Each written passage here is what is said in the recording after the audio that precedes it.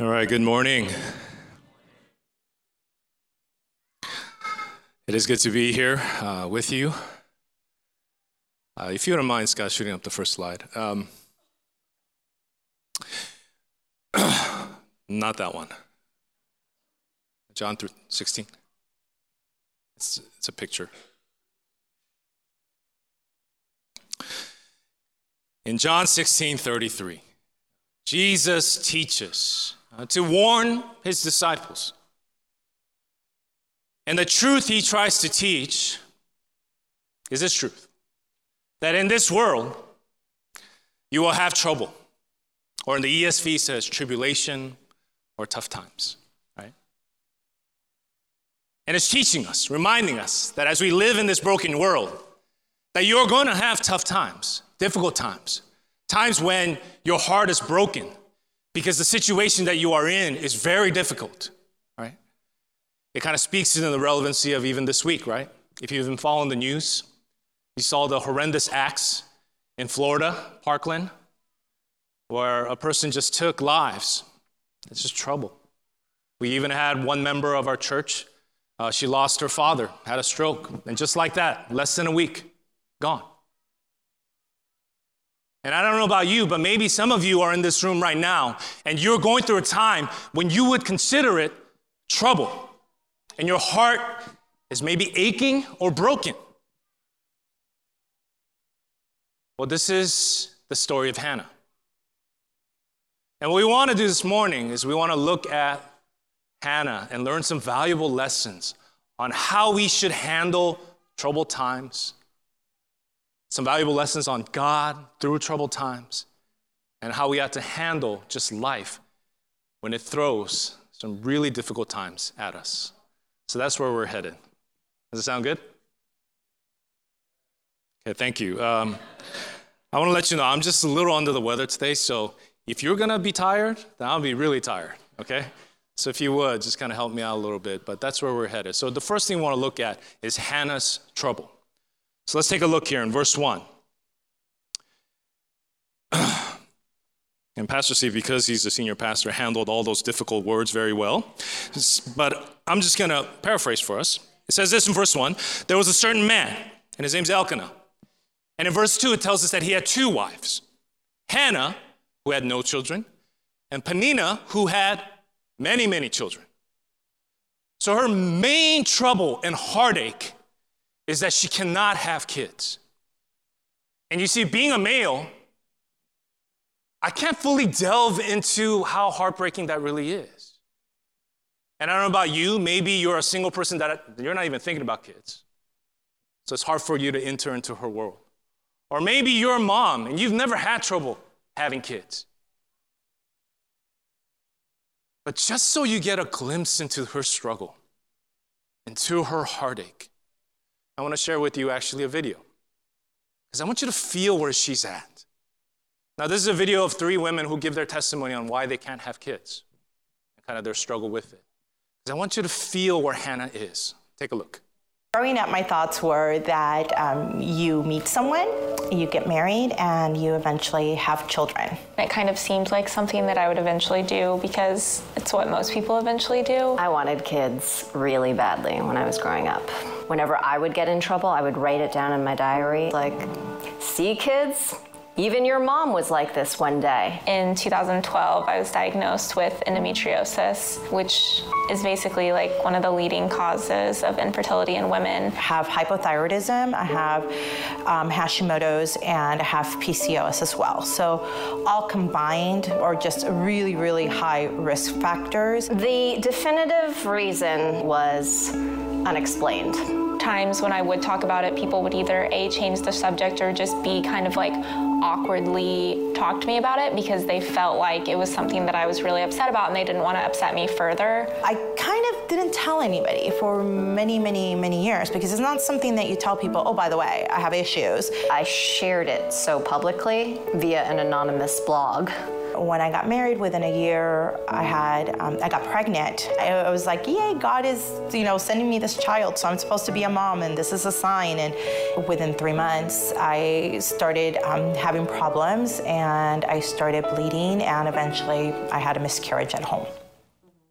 There were a few times where I thought I was pregnant and then I wasn't. It started to feel like I was cursed. It was never my choice, whether or not I would be able to have children easily. I was seeing the face of the unborn child that I would never have. Whether or not you want to have children, receiving that piece of news is really hard and can change your life. I feel like I'm missing out on this club. I wanted to be a part of that club, and I still couldn't get in. I felt really lost, and I felt like I couldn't offer what I needed to offer in order to be like someone that someone wanted to be with for the long term. It sucks sometimes. I don't know how else to describe it except that it just stinks. I can possibly do the hormones and do everything, but with my health issues, I don't know that that is the best or the smartest thing to do for either myself or any child that I bring into this world. It just felt like my life was at the whim of this thing that didn't even exist. We made the conscious choice of not pursuing any more pregnancies. You don't have to give birth to someone to be their mother, and I think that was the turning point for me. So I said, let's just take this time to just be present with what's actually happening. And it was the best time for me. Think about like all the motherly characters in your life or the influences. Not all of them gave birth to you. We may in the future adopt a child or even foster for a child. Now I'm 38 and I don't want kids, which is such a weird thing to say out loud, especially considering who I was. I'm going to talk about it because it's my life and it's something that I went through, and I want everyone to be able to talk about it and not feel ashamed that something happened to them that they cannot control. There's more ways to leave a legacy than a biological child walking around this earth. We have so much more going for us than just producing children, and I just wish that everyone could see it the way that I see it. I want you to think of the difficulty of a woman who has the heart of a mother, the desire to nurture a young life. She's not able to. This is a glimpse into Hannah's world. But it's tough right now in our culture. But it's so much harder for Hannah. Because in the Old Testament culture days, not having kids was not just emotionally tough. It was a sign that you were cursed by God. It was grounds for divorce. Families would throw women away. Not that it was right, but that's what would happen in that culture.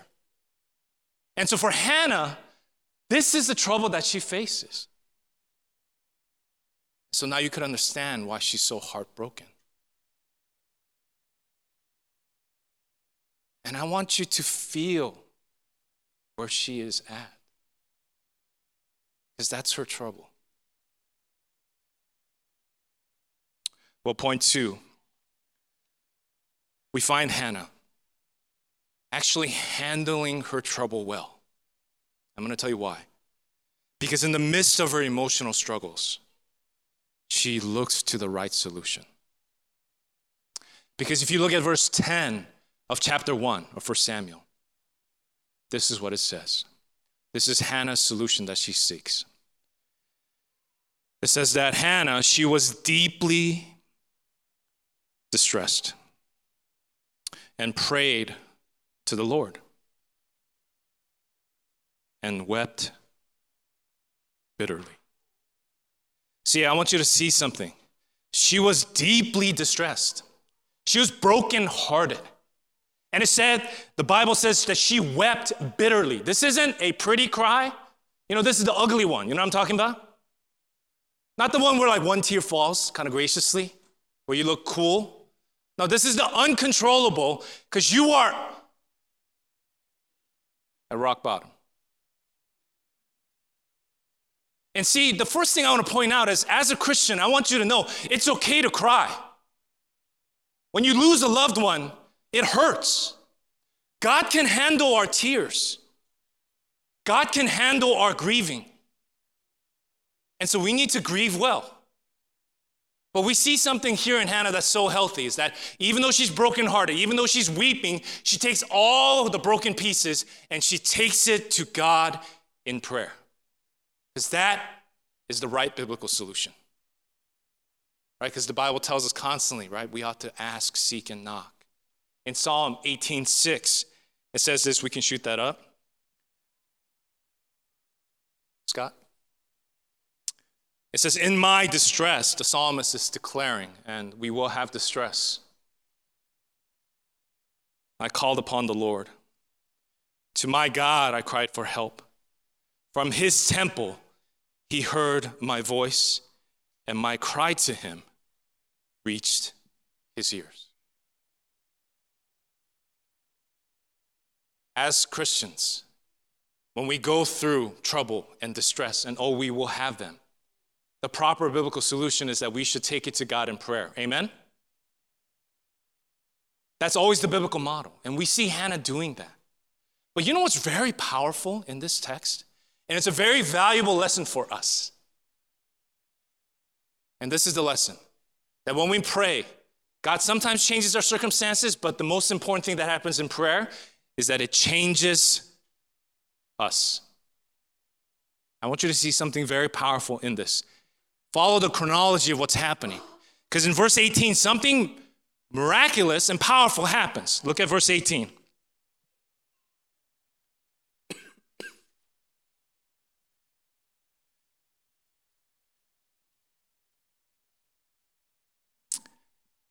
And Hannah said, let your servant find favor in your eyes. Then the woman, right, talking about Hannah, went her way and ate, and her face was no longer sad. It's very interesting. She just prayed. She gets some encouragement from Eli, and then she walks away, and no longer is she sad, and she begins to eat. Follow the chronology. Isn't it interesting? She prays. She isn't pregnant. The answer hasn't come. But something happens in the prayer which is very powerful for us. Prayer doesn't change the circumstance right there, but it changes Hannah. And in the midst of her prayer, she finds comfort. And she's able to be joyful, and she begins to eat. I want to tell you something. You know, one of the most important things you need to know about prayer is that you don't pray to get something, you pray to meet someone. And when you meet someone, that powerful God, all of your perspective can change in an instant. And that is why we are to go to God in prayer. I still remember one of the most difficult seasons of my life, I remember, was the first year I did ministry. I was a youth pastor. I shared this before, but that year, I just want to let you know, my senior year class, they were horrible. They were like the worst kids ever. 2 of them almost got arrested because they were trying to start a fire underneath an underpass of a freeway. So the cops came, they had them chained up, and they said, hey, are you the pastor to these kids? I was like, yes, I am. I mean, they were terrible. I remember one kid, his mom asked me to meet with him because he just smokes too much weed. So I said, all right, I'm going to meet with him. So for 7 months, we met every week. And at the end of those 7 months, you know what he told me? We were eating at Islands. I'll never forget this. We were eating at Islands. I'm sitting there. He says, Pastor John, I love weed. I love it more than God, so I'm not going to stop. I was like, man, 7 months, man. I paid for every meal. You didn't pay for one meal, man. Why am I doing this? Right? I was getting so frustrated. Not only that, I still remember that was the first year my brother went into prison. You know, my parents, they come from a shame culture. They were having a really hard time dealing with that. Home life was not good. I still remember just feeling just down. feeling the weight of what's happening around me. But I share this because I want to point out, I remember distinctly, I started doing a quiet time. And I went there because I was obviously having a difficult time, but I started reading Psalm 23. And something in that passage just rocked my world that morning, right? You guys know Psalm 23, right? The Lord is my shepherd, I shall not want, right? And the part that I came to was, right? Though I walk through the valley of shadow of death, I will fear no evil because why? Remember? For you are with me. And a lot of times I stop there and I feel comfort. But what rocked my world that morning wasn't that. I had read that before. But what's the next part? Which I don't know why, it never struck me. But do you remember the next part of that verse? What is it? Your rod and your staff, what did they do? They comfort me. And I don't know why, it just slapped me across my face. And the word of God was like speaking, like the Holy Spirit was speaking to me and saying, you can find comfort in the valley. Even though the circumstance might not change, there is comfort for you. Not because you're not in the valley, because God is there. And I still remember going through that quiet time and it rocked my world. And I stopped having a pity party and I started realizing God is enough right now. God is enough. I continued on. I don't know what you're going through, but I want you to understand, when I say you need to go and pray like Hannah, this isn't a flippant thing that we just say all the time, like, yeah, you're a Christian, so you should pray. No, there is an ultimate solution in Christ, because when you go to God in prayer, sometimes he'll change the circumstance, sometimes he won't, but I guarantee you, he will change you. He'll give you a fresh perspective. So when we go to pray, we don't pray for something, we pray to meet someone. And we see that here. It's very interesting. If you follow the story of Hannah, it's very profound because she prays, she feels better. And then in chapter 2, do you know what happens? She sings a famous song of worship.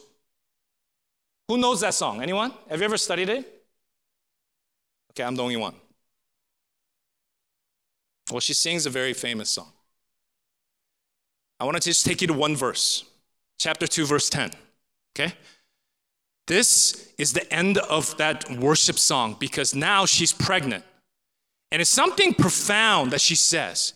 Through the inspiration of the Holy Spirit, she says, the adversaries of the Lord shall be broken to pieces. Against them he will thunder in heaven. The Lord will judge the ends of the earth. He will give strength to his king and exalt the power of his anointed. Okay? You're like, Pastor John, what does that have to do with trouble? Well, I'm going to get there. Okay? This is the end of her prayer. Because at this time, currently, Israel has no king. They are looking for a king, like the other nations. So Hannah mistakenly might think that Samuel, her son, is the anointed, the one to come that will be king. Okay? But Samuel is not the king, right? If you follow the story, who's the king? Anyone? Saul is the king, and he's terrible. He's not a good king. Who's the king that follows Saul? David. David is actually really popular. He's like Justin Timberlake. Everyone loves him, right? We want more of him, right? But he's not a good king either. Why am I pointing this out? Like I said, it's not the circumstance. Israel was looking for a king, thinking that that would be the ultimate solution. Did you know, if you study this, that word anointed is the first time that it shows up in the Old Testament. The verb form shows up, but the noun form of his anointed, this is the first time ever it shows up in the Bible. You know what the Old Testament Hebrew word for anointed is? Messiah. Sounds like something, doesn't it? Because the word actually transliterates to what? Messiah, which we translate in the Greek to Christos, which is the Christ to come. See here, even in this, it's speaking to the culture of the day. They were looking for a circumstantial change, but the circumstantial change isn't the solution. The solution is Christ. Even for Israel, not just for Hannah. This is why in Luke 1, when Mary has a son, miraculously, she sings a song called the Magnificat in Luke 1. It's very similar to the same song in chapter 2 of 1 Samuel. Did you know that? We don't have time to get into that. But if you take a look, and what you're going to see is that it was always pointing to the fact that Jesus is the ultimate solution, that we ought to find Christ, and he's our ultimate solution. It's not the circumstantial things in life. This is why I love that hymn, Come Thou Fount of Every Blessing, right? I love that hymn. And the part that I really love is the phrase that says, prone to wander, Lord, I feel it, right? Prone to leave the God I love, right? You remember that? And you know what I love about this? It's because that's really in all of us. But the idea of the whole song is, come thou fount of every blessing. Not come every blessing, not come the blessing that I'm looking for, but you, the one that, the fountain that brings all those blessings, that's who I want. That's who we need to pursue. There is a fountain that we ought to seek that quenches every thirst. And Hannah finds it in her prayer.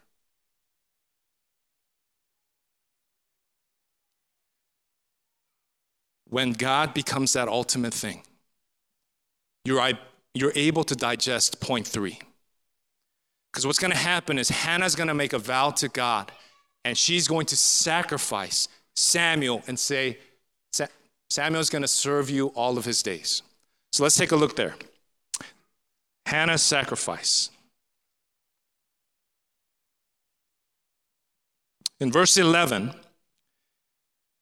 says, and she vowed a vow and said, O Lord of hosts, if you will indeed look on the affliction of your servant and remember me and not forget your servant, but will give to your servant a son, then I'll give him to the Lord all the days of his life, and no razor shall touch his head. This idea of no razor meant that he's going to be a Nazirite, like Samson, right? That he's going to serve God all of his days. Now think about that. She's wanted this son so bad, and now all of a sudden now she can say, well, whatever you want to do with him, God. You know why you're able to do that? Because for Hannah, the son wasn't the ultimate thing. Jesus was the ultimate thing. God was the ultimate thing. And when God is the ultimate thing, everything else, if God takes it away or uses it for his glory, it's okay. Whatever trouble, whatever you're pursuing, I want you to know it's not the circumstance that will quench you. It's Jesus. And so come to him and give to him and know that whatever you sacrifice, that God is so much better. I want to just share one verse that I shared. In John 16:33, we read that in the beginning, right? It says this, I have said these things to you that in me you may have peace. Because in the world you will have trouble or tribulation. But check this out. This is the solution. Take heart. Jesus is speaking. I have overcome the world. See, in our trouble, we have to learn a valuable lesson from Hannah. Seek Jesus. He's the answer. It's not the new job. It's not the more money. It's not the relationship you're looking for. Those things will not satisfy, will not quench the thirst, the God-shaped vacuum or void in your heart. The ultimate solution is Christ himself.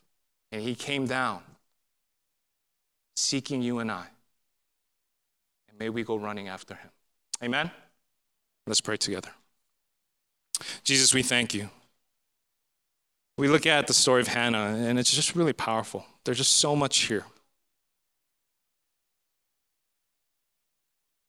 But I want to pray especially for those that share that brokenheartedness. Maybe there's some of us in this room that are going through a very difficult time. Would you remind us that there's comfort to be had? That in the valley, that there's comfort available in you. That you are with us. And may we pursue you, seek you in prayer. And in that prayer, I ask that you would come and just transform our hearts and give us a spiritual perspective and eyes to see what you see, God. We love you. In your name we pray. Amen.